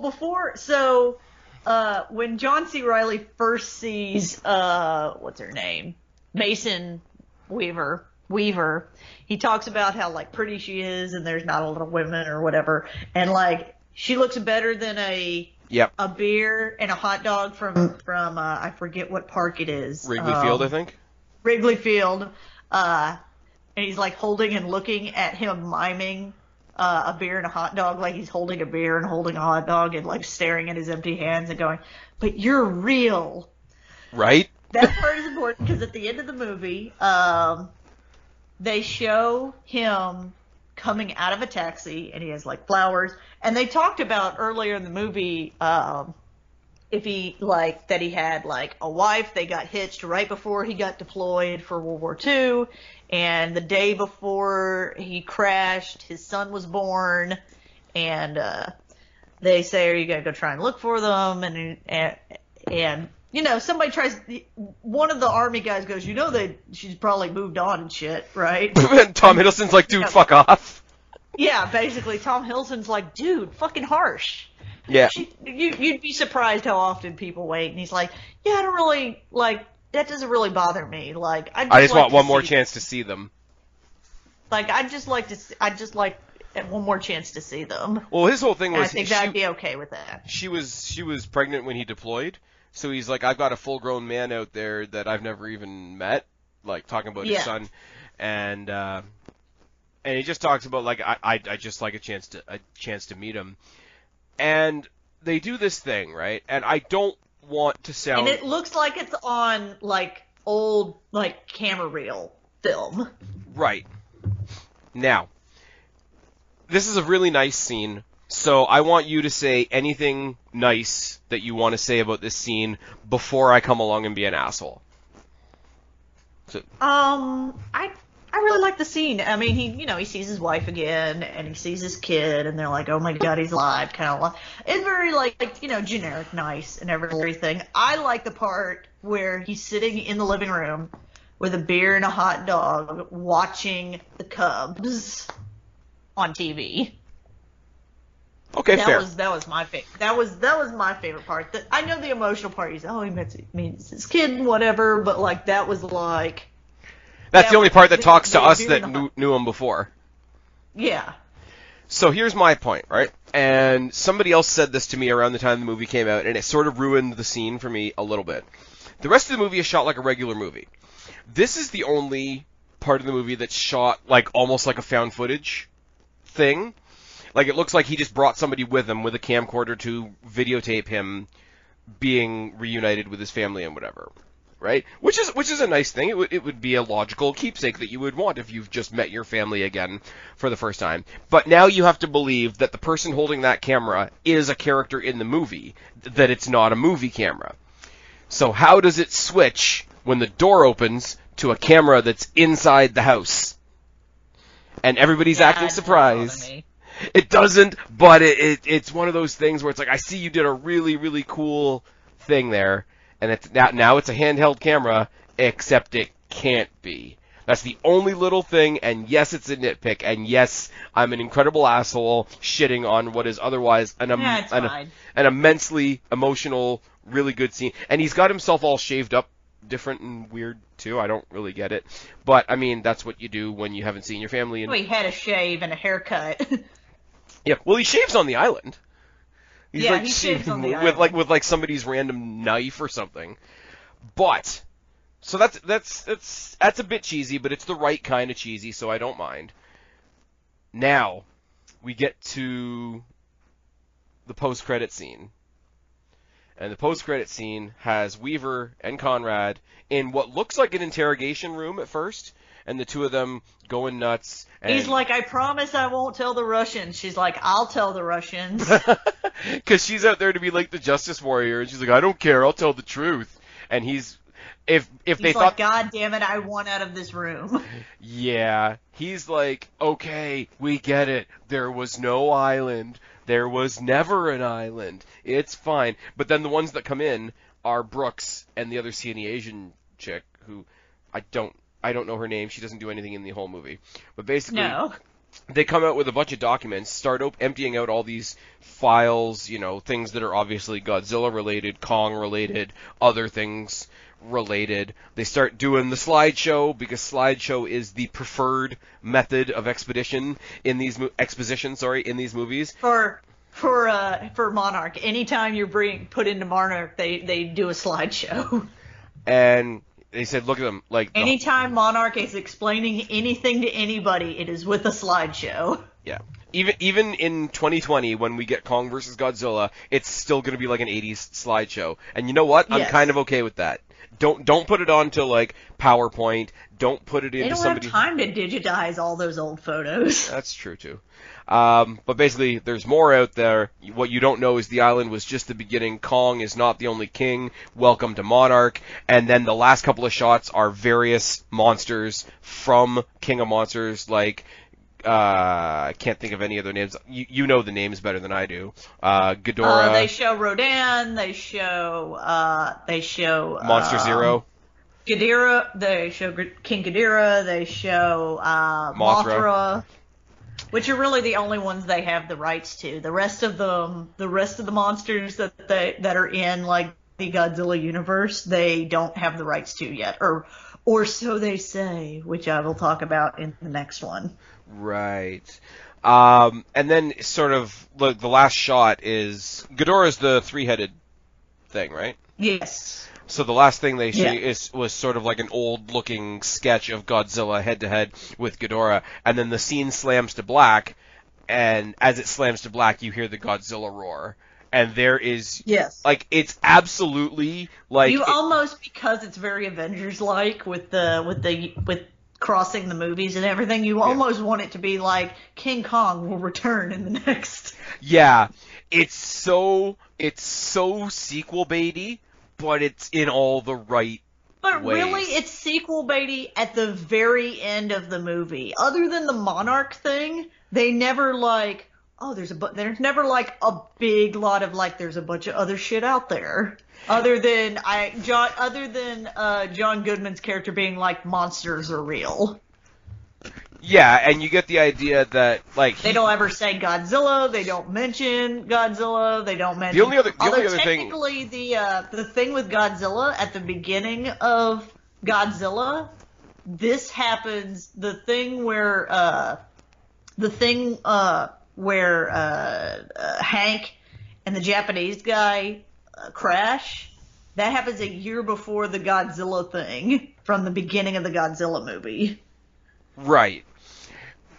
They do leave things open-ended, and you don't realize it's open-ended until you go farther into this series. But like even when John Goodman's character is talking about like the big boat massacre that he survived, he doesn't ever specifically say what did it. He just says he knows that there are monsters. Well, there's a picture of the boat, and it looks like it's been like ripped up. It looks like it's been clawed. Like if but it could have been ripped up by Kong, is what it sort of looks like. It looks like somebody took the wrong clip from another movie, and it's like any time Wolverine has left the 3-claw mark on anything, except it's gigantic.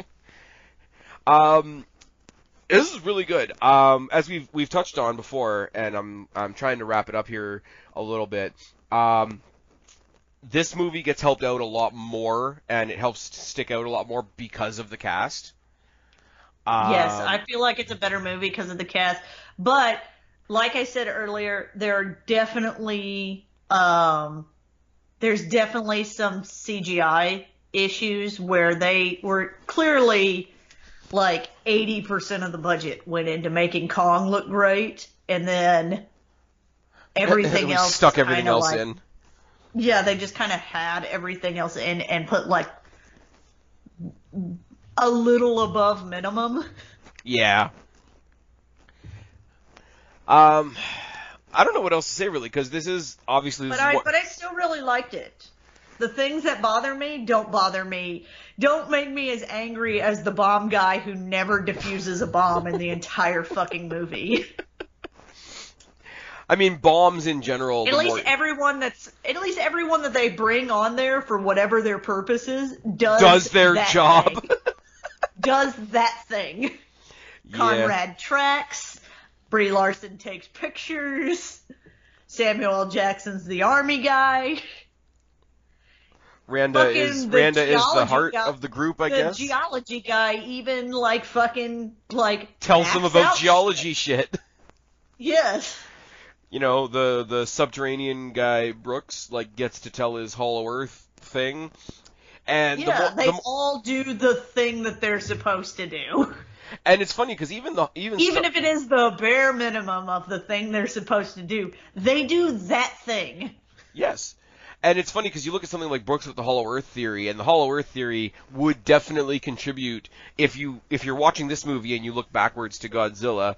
Well, yeah, the Earth must have been hollow because look at all the creatures that were hiding in it, like Muto. Well, and it comes up in King of the Monsters as well, the Hollow Earth theory. Oh yeah, I know. I just with it being part I didn't want to go into it until we decide to do that one. For sure, which will probably be in 2 weeks, the way things are going these days. Yeah, that'll work. The world is still closed, so. I had a thought. I had a thing, and it was going. No, being the middle movie. I mean, obviously there's going to be a fourth movie, but as it exists right now, it's a trilogy.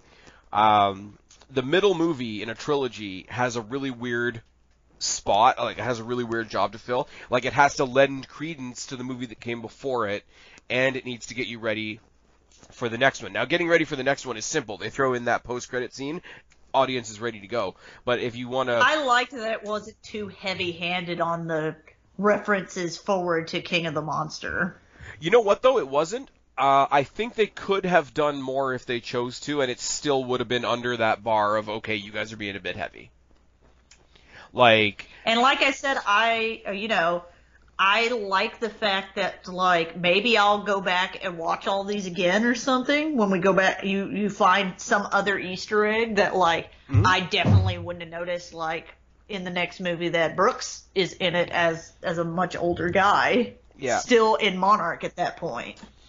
Yeah, well, in the third one, we bring Serizawa back from the first one, and if Brooks is there from the second one, then we've sort of pulled that thread together that way. Even though the main characters of the next movie, I'm going to give you guys a bit of a spoiler right now. The main family in King of the Monsters doesn't hold a patch to the cast in this. No. No, they're all a bit whiny and a bit shit. And it definitely does go back to the Godzilla of it all, where the focus is definitely more on the monsters. When we talk about King of the Monsters, I'll tell you who my favorite characters are, and they're not the main characters. No. But, but like I say, to set up for that next movie, it did that with the post-credit scene in a very, very obvious way. But in slight little ways, like Brooks mentioning the Hollow Earth theory, you can look backwards at Godzilla and be like, oh, I guess that's... If he had been there to tell them about the Hollow Earth theory, they might have known that there was monsters there. So it does its job. It does its job incredibly well. And I've said the cast is better in this. The more enjoyable movie overall, I'm probably going to say, is King of the Monsters, just because there's a lot of, boom and flash and ooh and ah in that movie. It has what you want in a monster movie, which is more monsters fighting and wrecking shit. Right. But if this cast was in that... The cast is much better than in both the other movies. Yeah. I wish... I'm not going to lie. I wish there were more. I like I say, I didn't realize the Brooks thing. Thanks for pointing that out to all of us. I wish there were more characters that carried over into the third one.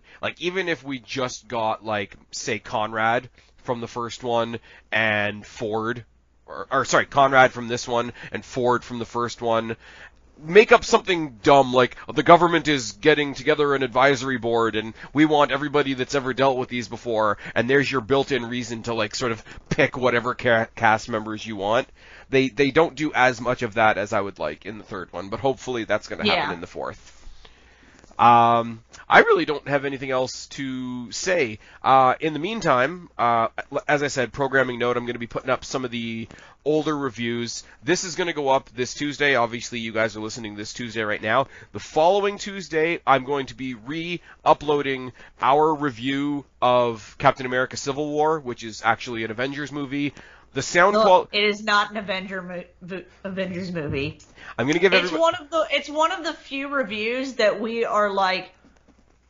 I feel like both of us are like very different opinions on. Which is fine, and but ultimately that comes down to you like Cap and I like Iron Man. Yeah. I will say to anybody that's going to be listening next week, I did rip this from an old Google Hangout. I did try to clean up the sound as best I can. It still isn't the greatest, so maybe listen. You can only do so much. Yeah, maybe listen at your own risk. There's a couple others me and Kristen have talked about that I actually did over on your channel way back in the day. So, back when it was on my show and it was called Movie Recap. Back when it was Movie Recap, so it'll actually be Kristen hosting and me not talking nearly as much as I do now. We got Suicide Squad there, and you're gonna try and find the audio from Jurassic World. I am. I'm gonna try to. I think it's still up on my old SoundCloud. Well, that's good. Anyways, so I might try and get it off that. So now you guys are just listening to us having our production meeting, which I'm sure is enthralling. Yeah, basically. For all of us. Anyways, I don't really have much to say about this other than it's really good. The cast is awesome, and Marvel has entered the monster. It's good for what it is. It's good for what it is. Anyways, is probably the best version of what it could be. Tell them where to find you. You could find me on Twitter at BlackCatFeline. You can find me on Instagram at BlackCatFeline, but it'll mostly be pictures of cows and baby goats. I mean, that's something we can use. Those are things we need. Those are things we need in these times. Those are hashtag essential.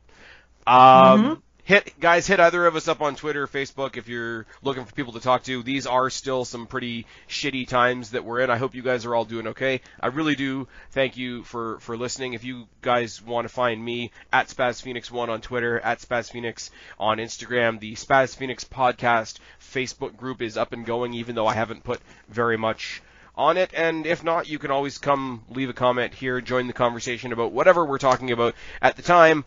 But for now, I've been Spaz, she's been Kristen, this has been Flix Fix, there we go. Subscribe up there, talk down there, start a conversation, keep all these conversations going. Don't be a stranger, we'll talk to each and every last one of you later, but for right now, myself and Kristen, we are out of here, guys. We'll talk to you later. Bye, guys.